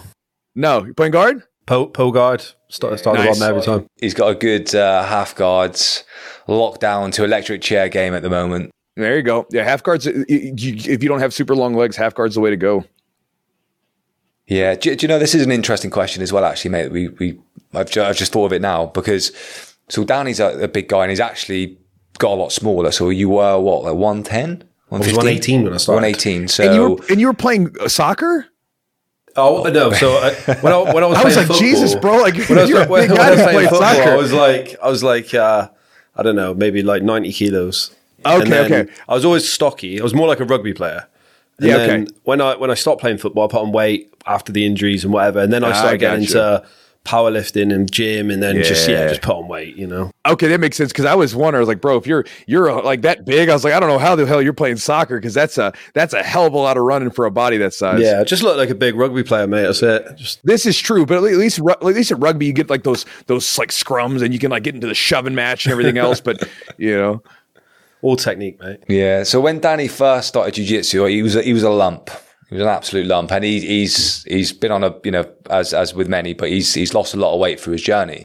Mm-hmm. But when he first came in, he naturally ran into the typical sort of attitudes around not using strength, not using attributes, and I think that for a period kind of put him in a maybe it was a good thing. It's helped me now, I think, but yeah. But I think he was worried to kind of play top because he was worried about using his weight and his strength. And therefore he's developed quite a good bottom game, and he's pretty good on top as well. So don't let him fool you. But the question from that really is, what are your thoughts on attributes? Because I'm a bigger guy as well. I'm a similar weight. I'm about 6'1", so about 186. Okay. And about 95 kilos, so about 210, I think, somewhere around there. So I'm a bigger guy, and as a result, typically I'm not that quick. I'm not that agile. Quite strong, not that flexible either. So my attribute primarily is strength, but I'll come against a smaller training partner. They're not as big, they're not as strong, but their attribute is maybe speed and flexibility. But I sometimes get a little bit of attitude because I use a bit of strength, despite the fact they're using their attributes. What are your thoughts on that? So jiu-jitsu practitioners were fed a lie, a myth, if you want to consider, about strength. They'll say, oh, you're not supposed to use strength, right? It's this naughty word in jiu-jitsu, right? The thing is like to pick up this phone right now, this requires strength, right? Like if you're an infant, you don't have the dexterity and the strength to hold certain things. You just don't have it. So I can hold this phone and do this because I have all this strength in my arm. So we're going to use strength to do everything. And when you think about jiu-jitsu, even in general, you ever heard someone say they got some grappler strength, right? They don't look very big, but they've got a grappler strength. Or you might see someone that looks kind of skinny, but man, he's strong. What is that? He's developed muscles and he's developed strength in those muscles, contractile force for necessary movements for what we do. Maybe not big, bulky muscles for like pumping iron, but he knows how to use his muscles specifically for what we're doing. So there's an inherent thing where when you're doing jiu-jitsu, you're developing strength, whether you want to or not. Like I could take my body from when I was a young guy, when I first started, and I did not have the same type of strength in very specific muscle groups that I do now from doing jiu-jitsu for 24 years, right? So it's all bullshit. You're going to use strength. There's no way around it. The key is learning how to use it efficiently, right? So when it comes down to start rolling, we're all going to fall back on our attributes at some point, right? So whenever you start to get into a situation where you don't have the technical skills necessary to combat the opponent, you start relying on, you're reacting at that point. And whenever you react, you're now relying on physical attributes. You don't have a choice. So for instance, if someone cuts an angle on you, you are going to have to turn and rapidly try to put yourself back into position. And what's going to happen? You're going to have to push a little bit more instead of having this beautiful frame set up. You're going to have to use your flexibility to put your leg back in, whatever. It's going to happen. So again, it's nonsense. Again, it was the myth that they told people back in the day because it's a great selling point, right? Hey, all other sports need physical attributes, whatever, Not jiu-jitsu. We use technique, right? Like, it's a great selling point. It's a great thing to try to sell people on. But again, it's bullshit. So again, we all use physical attributes. So my thing is, it's not about telling people not to use it. It's like, let me show you how. Like, so if you got a big, strong guy who can bench press a house, okay, listen, don't push up with your hands. And if you are, we're going to push at the hips. If you're on the bottom of the mount, we're not going to push up on the chest. We're going to push on the hips, and we'll use our frame, and we can incorporate these big, strong pushes, these big, explosive hip drives, but we use them in the right times. And so I think it's more about showing people how to use those things, because you're right? If you've got a guy who's very flexible, he might have someone showing him how to use his flexibility in a rubber guard, pulling his leg in front or something. And that's considered to be okay. But I can't do a rubber guard. Like, not like that. I can't just pull into a go-go plot. I don't have the flexibility for it.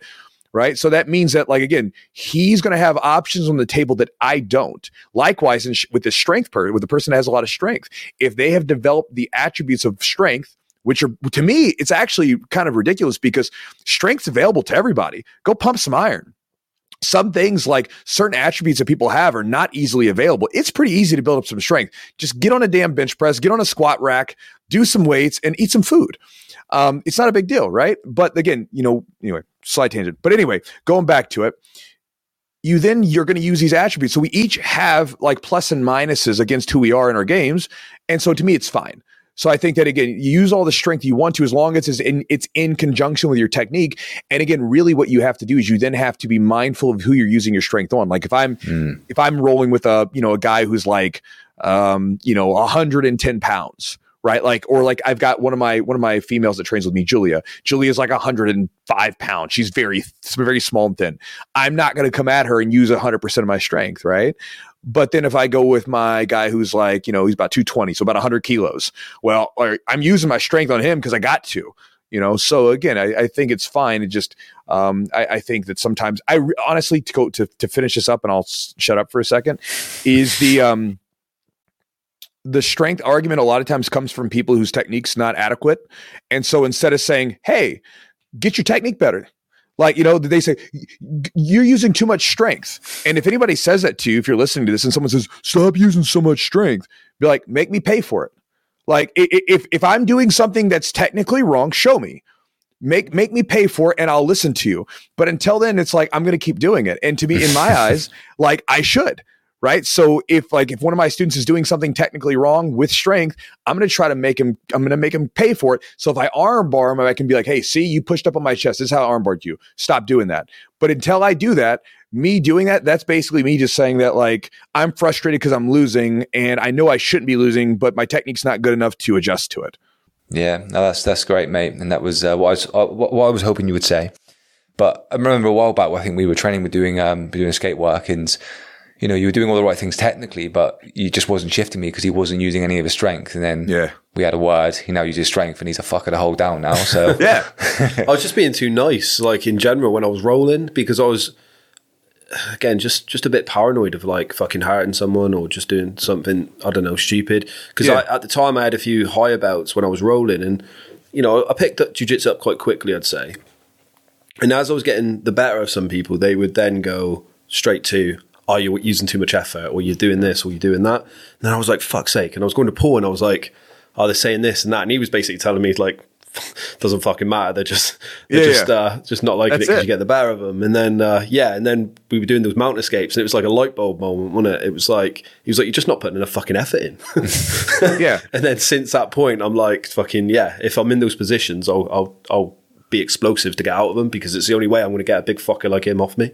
Well, and if you are getting, like, let's say if you're using all that effort and you're not getting any return for it, like because your hands are out of position and the guy just plants you in the bottom of mount or side control, you're going to quickly say, man, I need to figure something else out. And then you become more receptive to it, right? Because again, it's information. If we don't have a reason to understand it, has no significance to us. It's like math as a kid, right? You're like, what does algebra mean to me? I don't know. This doesn't, it seems stupid.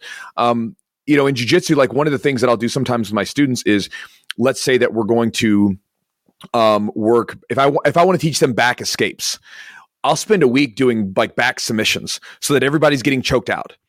So that this way, next week, when we go over back escapes, you're going to have a reason to remember. It's kind of like, it's like plowing the field, tilling the soil so that we plant that seed. I've got to break up I got to break up that hard ground before I can do that. I got to break up your mental attachment to things before I can actually give you that information. Yeah, that's wicked. And then just going back to I guess the focuses for the belt. So we talked about white belt and you offered some really good insight there. And then sort of moving up to blue belt. So that's obviously a huge jump for people. Mm-hmm. I've got a friend who trains at a different academy. I feel so bad. He won't mind me mentioning this, but he he's a big, strong guy actually as well. But apparently he kind of handles it well. But he recently got his blue belt, and he kind of was expecting it. Got his blue belt, and I kept teasing him about the blue belt blues, and I said, mate, just when you get your blue belt, these things are going to happen, right? So you're going to have achieved this goal, and then you've got this void, of where that goal was that you need to kind of to manage. But then also what's going to happen is all the good white belts are going to come after you. All the blue belts are going to come after you. The higher belts are going to stop giving you concessions. Mm-hmm. The poor guy's first session as a blue belt, he got his bicep fully ruptured by a purple belt who armbarred him. So it was so bad. So I feel I jinxed him. I feel awful. He's had surgery. He's currently going through recovery. He's still doing jiu-jitsu, but he's just kind of doing some privates and just very carefully working around some technical stuff. Was it tore like off the bone? Yeah. Oh, he'll be good. It'll heal up and he'll be strong afterwards. So that should be a problem. So he got the surgery pretty quick. So it was within like 8 days. So his recovery is good, but yeah, it's just the irony of the story after the conversation we had. And I wanted to ask you about the blue belt blues. Do you think that's a real thing? It can be for some people. I think what you said kind of was nail on the head, right? Because goals are weird, right? When you have a goal that you think is meaningful or that's worth something, there's almost a sadness associated with once you achieve it, because now it's like, well, what now? As humans, first off, we're never going to be happy with where we're at, right? We're on this like treadmill of like, anytime we achieve something, we move to a new level, it becomes normal at some point. And then it's like, what else? Right. So you can go chase the big house, the fancy cars, the this, the that, whatever. Doesn't matter what you get. You're always going to want more. Right. And so you got to be careful about your goals, and you got to be careful about ascribing so much to them, because again, it's not what you get that really matters. It's who are you turning yourself into along the way by doing this stuff? What are the character? What do you actually have? Right. And when you think about that, it reminds me in the book, The Alchemist, there's a part of the book where he's going to Egypt and the guy is talking about how he would love to see the pyramids. It's his dream to see the pyramids. And he's like, well, come with me, come see the pyramids. He's like, no, I can't do that, because then the dream would be gone and I'd have nothing to live for. Right. You're like, whoa. So, again, it's like, there's that sadness when you get a goal. Now, obviously a blue belt, it's a couple of years of training, maybe it's not that big of a deal, but sometimes people put a lot on it, where they come into training and they see the blue belts, they see the purple belts, and they see these people, and it's like, they're so good. And then you move incrementally up to that point, and then you get there and you're like, whoa, I don't feel any different. I imagine it's the same thing for parents, right? You have a kid and you're like, oh, I still sort of feel like I'm the same person I've been since I was 8, right? But like, obviously you're not, but you were expecting maybe some profound thing to like the sky would open up. Here, I'm now an adult. No, you're just a human being, and you're still figuring shit out, right? Just very tired. Yeah, exactly. Very tired. You're not sleeping much, still a right? Child, mate. That's right. So again, I think that's kind of the thing. So I think blue belt blues can be a thing, but I don't think it really has to be if you don't really put so much attachment to the belt. I never had blue belt blues. I came from wrestling. Belts were not a big deal. I never cared about the blue belt, because it was like, for whatever reason, I was like, I'm probably never going to get the blue belt anyway. So I thought the blue belt was such a big deal. So I just sort of said, I'm probably not going to be good enough anyway. So I just started training, and then I got the blue belt, around a year or whatever. And it was like, oh, cool. there it is. Let's keep training. I never really cared about the belts because I was just focused on training and learning how to beat people with techniques and competing and everything else. No, that's fair. Yeah, I think there's a lot of variables there, isn't there, to consider when it comes to that, I guess. It's a hard one to know. With the belts, you said you got yours after about a year. Obviously, you had some grappling before that. Yep. And I think I had one of your videos previously where you talked about allowing belts to kind of bask in the sun, I think you said. At the end season a little bit, yeah. Yeah. And, there's obviously a sort of a difference of views there on occasion where some people feel there needs to be kind of a time served in order to get a belt regardless of skill. What are your thoughts on that now, kind of having, I guess, made that jump from white to blue relatively quickly, but now being a coach and having many students? Jiu-jitsu belts are a little weird because, again, every gym's a little different. We all do it. That said, there's generally a reasonable like level of like coherence to like, we kind of like, you go to a gym and a lot of times you kind of fall, if the gyms are decent, like, a blue belt's a blue belt. I mean, it is, it's not too far from it. And like most gyms will go and like every now and then you'll go to like some gym where maybe if you're at like a more of a hobbyist gym and you go to a heavy competition gym, there may be a big difference. But assuming you're going to like your average jiu-jitsu gym, it's pretty close to a standard. Even if they're not necessarily trying to do that. For the belts, I still kind of lean on what I said where, again, a lot of times I like to give people a little bit of time at the belts to basically, like you said, we fight to get to the top of the rung of this belt. And then before I send you on to be at the bottom again, let you enjoy this for a minute, right? You fought hard for a year, 2 years, whatever. Enjoy the sunlight that you're at. Because as soon as I put you to the next belt, you're going to be at the bottom of the pole. You're going to be under everyone again. And then you're going to be fighting. But at the same time, if someone is incredibly skilled, you can't deny that. You gotta basically put them where they belong. Like when Brandon, for instance, when he came in, he's a college wrestler, 3-time a champion in college. I'm like, holy mackerel, the guy's tough. So yeah, I promoted him to blue belt very quickly because he didn't belong at white belt. I made him learn a few things related to bottom work, the guard, and then it was like, on to blue belt you go. And he never competed in any white belt tournaments. I was like, this is not allowed. You will compete at expert no-gi and you will do blue belt gi, right? Because you have no business at white belt. And then because it would be dangerous. Some guy's been training for 3 months and now he's going against like a 3-time college. No, this isn't happening. I also had a MMA fighter who came and trained with us named Tom, a good friend, good mentor of Brandon's. And Tom came in and he was an MMA fighter. And he had trained for years and he just never got belted. So he comes in on his first day wearing a white belt and he had on this camo gi and he's got wrestling shoes on. So he looks out of place. He looks like some goofball, like stepping off the street. He comes in and he's just beating the brakes off of it, like several people. And someone comes up to me and they're like, man, who is this white belt, Chewy? Like, Jesus Christ, he choked me out like 6 times. And I forgot. I was like, ho. Stop the class. Hey guys, just letting you know, Tom's been training for like 12, 13, 14 years, And then so with Tom, he was on like the Billy Madison plan. Have you guys ever seen the movie Billy Madison? Yeah. Basically it's like where he goes to school and then he's like he was a dropout. So they got to get him through, a certain amount of classes and grade levels in order to, Adam Sandler. Yeah. Basically for anybody that's never seen the movie, because maybe some young people listening. And so he has to get through high school to get the inheritance. Well, with Tom, basically we went from white to brown in like a year, maybe year and a half. But at the same time, he had 12, 15 years, whatever it was, experience on the back end. Like, what am I supposed to do? You're going to sit at this belt for 2 years each time. Like, this is ridiculous. Like, I would have a blue belt smashing some of the black belts and brown belts when he doesn't belong there. So it's like, on to brown belt you go because that's where you belong. But assuming you get someone that is going through it, I think it's a smart idea that where if you find them running into resistance, then great. Hey, here's where we're going to keep you for a little bit so that this way you can get some confidence built in yourself before you make that next step. And so I still feel that way. But again, you always still have to allow, but everybody's different. And I think that's the thing about jiu-jitsu. I think that a lot of times when we're dealing with these, we have these 5 belts, white, blue, purple, brown, black, and each one of them represents a sizable shift in skill and technique. and each person's a little different. Nobody's on this linear path. And I'm not a big fan of like just memorizing and regurgitating moves to get a belt promotion. I think it has to come from who are you on the mat and how is your skill progressing in relation to you as a person, your age, your own unique situation, all that stuff. Yeah.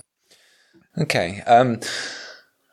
So I guess obviously Brandon's a competitor, so I completely get the fact he shouldn't be competing against white belts. Yeah. I agree. It's dangerous. The same reason that judokas, black belts compete at blue belt straight off the bat. Yep. So completely get that. Obviously, although he's able to sort of dominate on the mats as a result of his wrestling background and his attributes, there's an argument there perhaps that he doesn't have a broad understanding of jiu-jitsu as an art. So was it more about the fact that he was competing that you made that decision? If he wasn't competing and he was just in the practice room, do you feel you would have felt the same way? No, I think I would promote it to blue belt pretty quickly. Yeah, because again, we can talk about jiu-jitsu. Like, what is jiu-jitsu, right? Like, to me, jiu-jitsu is interesting because yes, there are certain positions like the guard, the bottom position, which is a quintessential jiu-jitsu technique. Brandon had a pretty damn good guard as a white belt because he was already into it. So he doesn't showcase it on his videos all the time, but like the dude had great sweeps as a white belt. He was sweeping people, getting on top, and putting pressure on people. And even in some of his blue belt tournaments, he's pulling guard on people, playing around a little bit. But what is jiu-jitsu? It's like, is it supposed to be based on like, you have to memorize these techniques and you have to do exactly these techniques for me to award this belt to you? Or it's like, you have the ability to put someone down and basically outposition them and submit them. And you have the ability to where if you were in a fight situation, you would be able to pummel the person or control yourself and protect yourself. Or you would be able to control yourself, whether you're on your back or you're on top. Brandon had those abilities very early as a white belt because of his deep wrestling background and his basically thirst for more information. And so I had no problem. To me, he like, here's an example. I did have another college wrestler years ago who was, again, a D1 wrestler, very tough. And he came in and he was incredibly tough on the feet. He'd taken down everybody.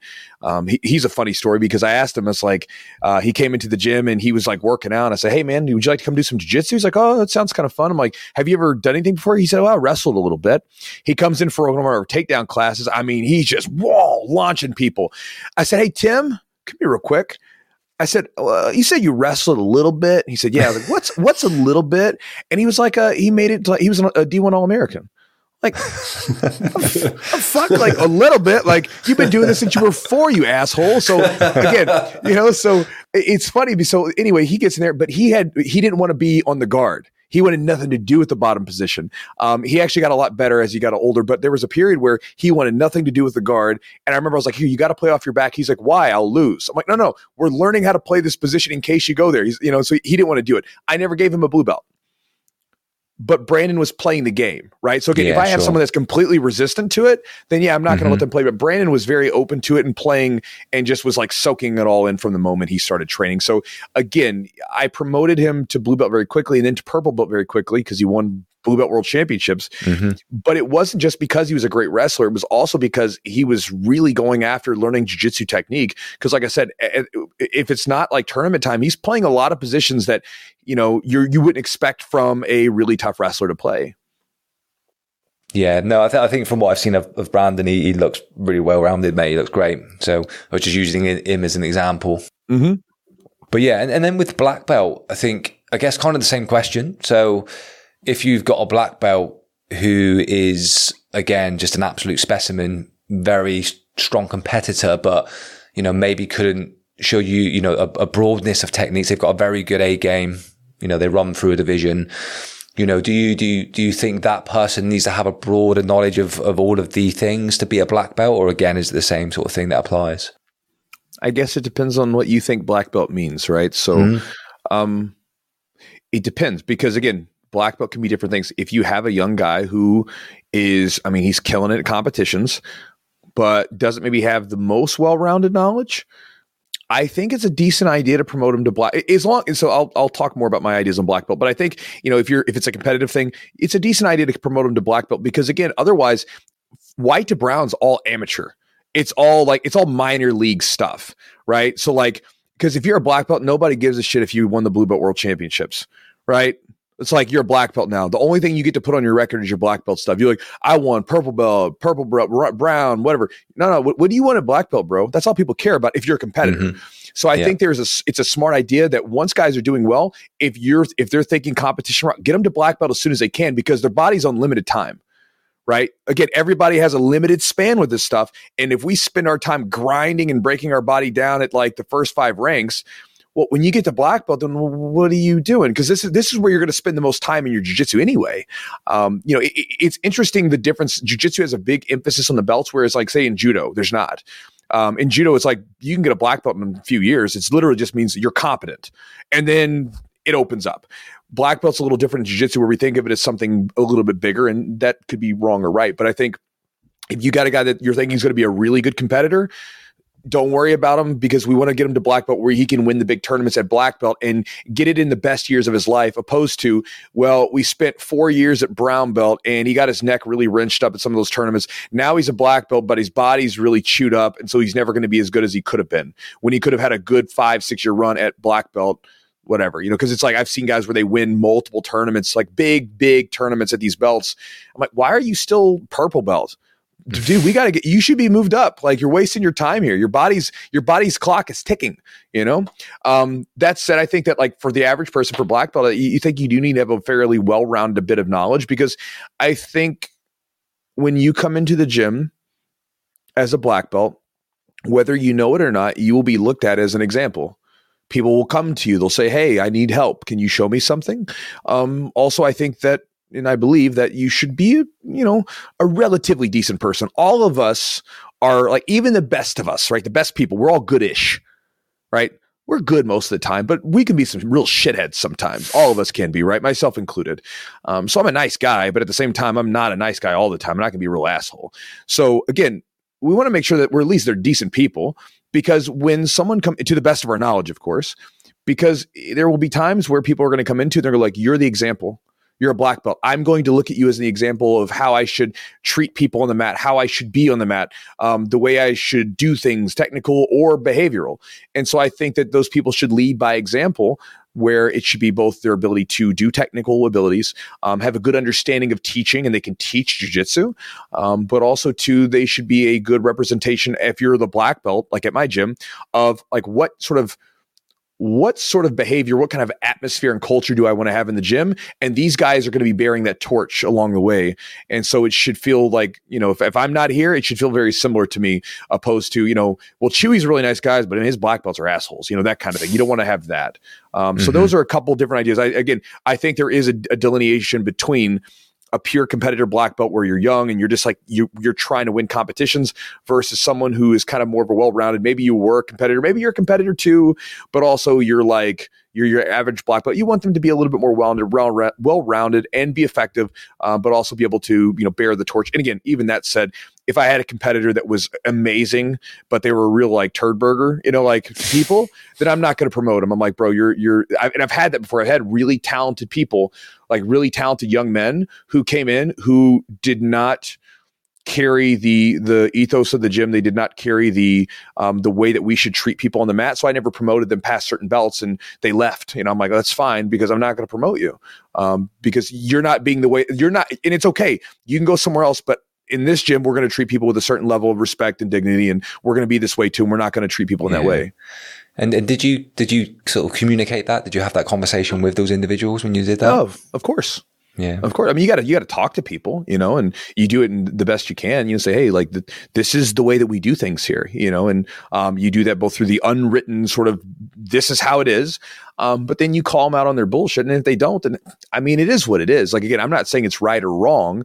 This is the culture. And again, you got to think the gym culture is important, because it's like, it's cancerous, right? So if you get a bad person in the midst of your gym, it can create a weird culture in the gym, weird vibes. You can sometimes have people where they step on the mat, and then it's like all of a sudden the vibe gets heavy. It goes from being this fun, like lighthearted atmosphere. All of a sudden it's like, ooh, I feel weird now. It wasn't like it just was a minute ago. And you got to snip those people out, because it's like having a plant grow, or sometimes you got to trim little stems so that the plant can continue to grow and flower. Mm-hmm. Yeah, no, that's fair. And just try to circle back a little bit, just back to sort of white belt and maybe as well, all belts, I guess, to some extent, but white belt in particular. We talked a little bit about competition there. And obviously there's a difference. You've got your competitors, you've got your hobbyists. Mm-hmm. Do you think it's important for hobbyists to compete? I don't think that it's necessarily important. I think it's useful. I think you learn a lot about yourself through competition because it's highly stressful. It'll expose a lot of areas of your game, some of the weaknesses and some of your strengths. You'll find out really what your game is made of. And I think there's a lot of usefulness. Like a lot of times we would say that a training or doing a competition is like 3 months or 6 months worth of training, because you get so much into it, both from the standpoint of preparing for it, but also all the value of experience that you'll get from it. And I think it can be very useful for people. I wouldn't tell anybody that they need to do it. Like if you're like 50 years old and you're just like, I just want to do this, you don't need to compete if you don't want to. You can if you want, right? They have masters divisions, but it's there. The one thing that I would say is that if you want to compete, but you're afraid, then you should definitely compete, right? Because there's a lot of people that I think fool themselves. They're like, oh, I don't really want to compete. But it's like they would compete if they could win. If they knew they could win, they'd go compete. Well, it's like, well, then you want to compete. You're just afraid. Because if I said to you, you're guaranteed to win, do you want to go compete? If they're like, no, I don't really want to, just not interested. You don't want to compete then. But if I said, you're guaranteed to win, do you want to compete? They're like, yeah.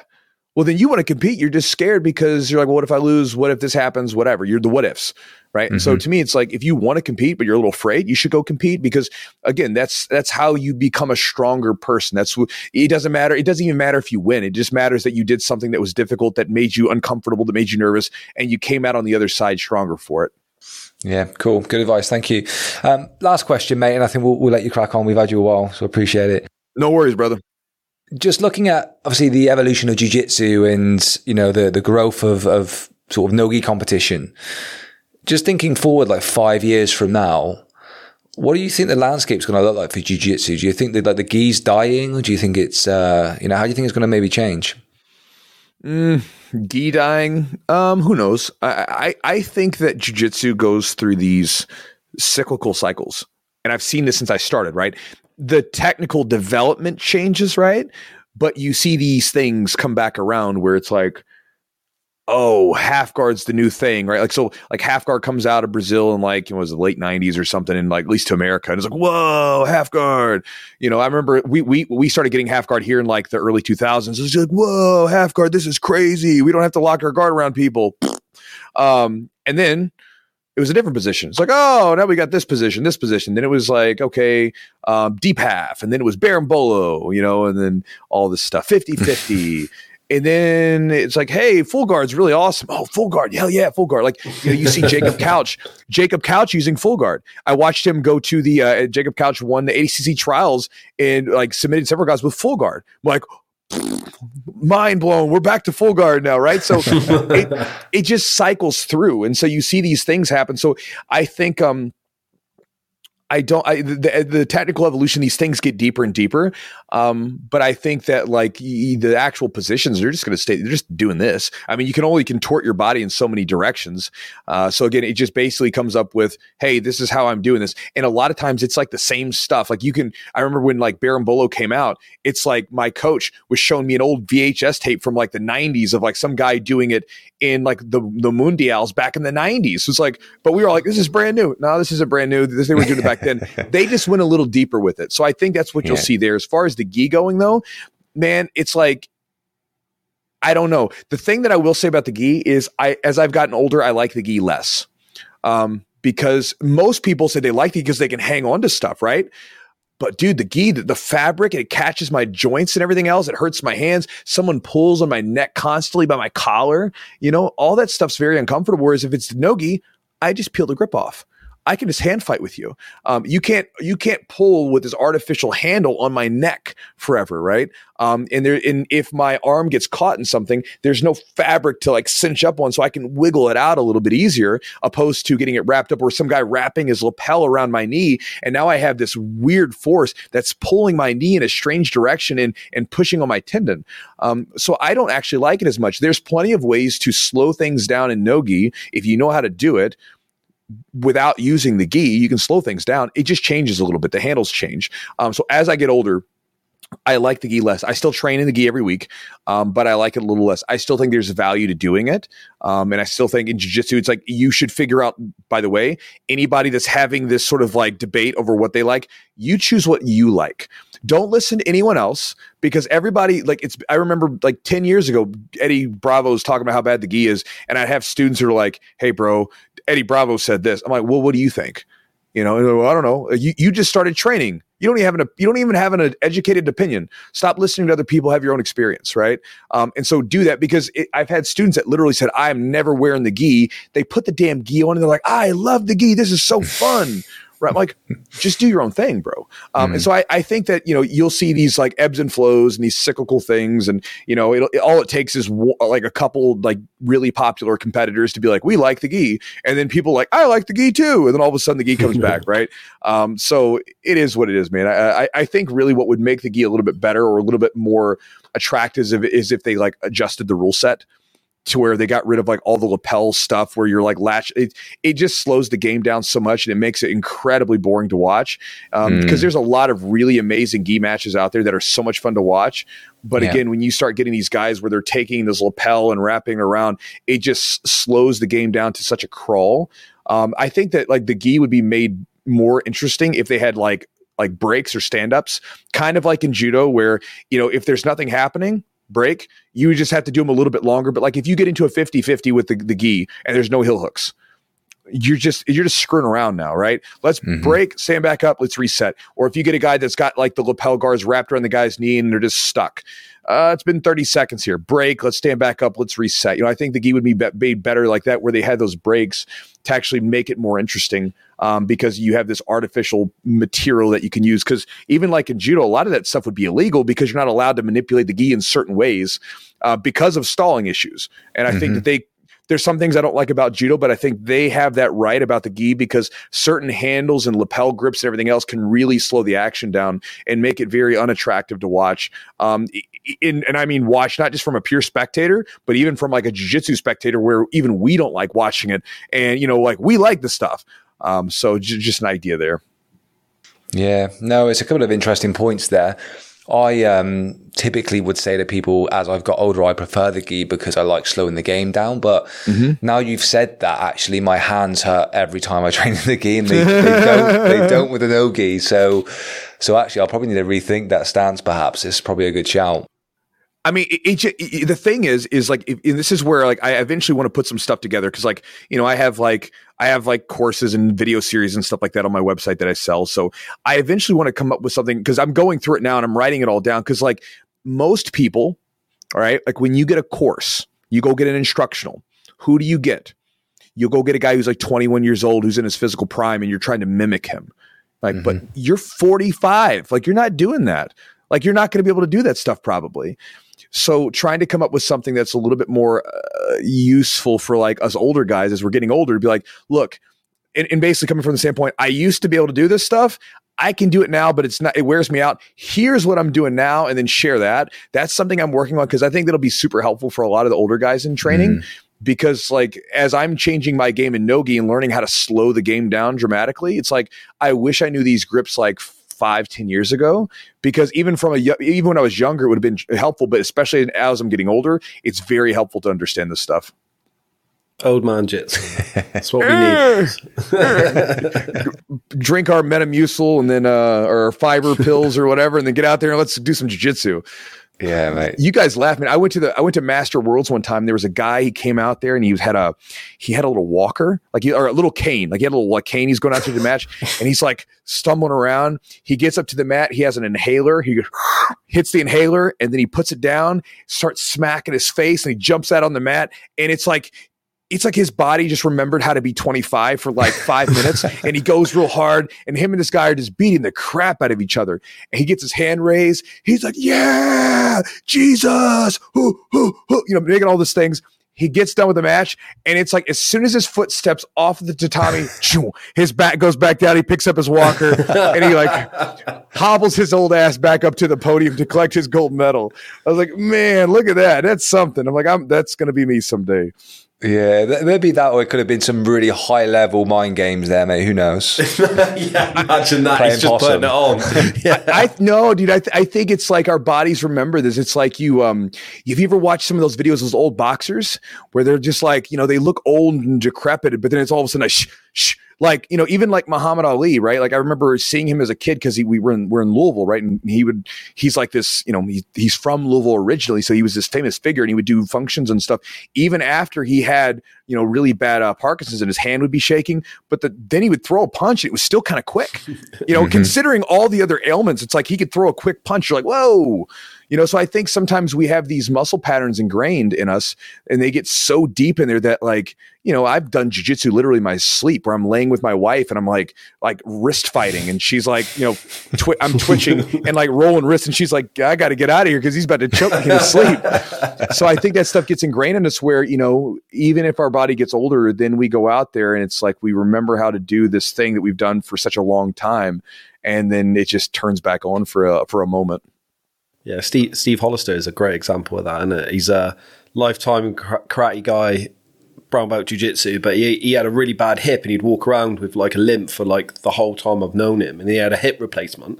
The fucker was back on the mats within like 6 weeks, and now he's like fully recovered and he's like an absolute fucking assassin again, and you think...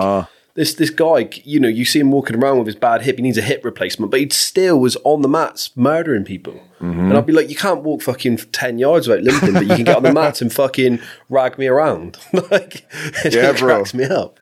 It's cool. A fucking glimpse into the future, isn't it? For sure. Yes, it is. We'll be there soon. Oh man. Chewy, if people want to find your instructionals, that sort of thing, where can they find it, mate? So obviously you guys can search on the internet. You can put in Chewjitsu, CHEWJITSU on YouTube or whatever. That's where most people find me. If you've watched that stuff or whatever, you like it. I do have an email that I send out every day. And you can get that by going to, if you go to probably the easiest URL that I have is chewjitsu.net/JOIN, JOIN. And you'll join my email group. I call it the Chew Crew. And when you join, I'll give you a couple of ebooks, but you'll get my daily email. And the daily email could be everything from, philosophical ideas. Sometimes I'm talking about training tips, stuff like that, books I'm reading. And then every now and then, like this past week, I was sharing some troll messages that I get. There was someone that was sending me some really weird messages asking for like a really weird pictures. And so I was like, like your feet or something.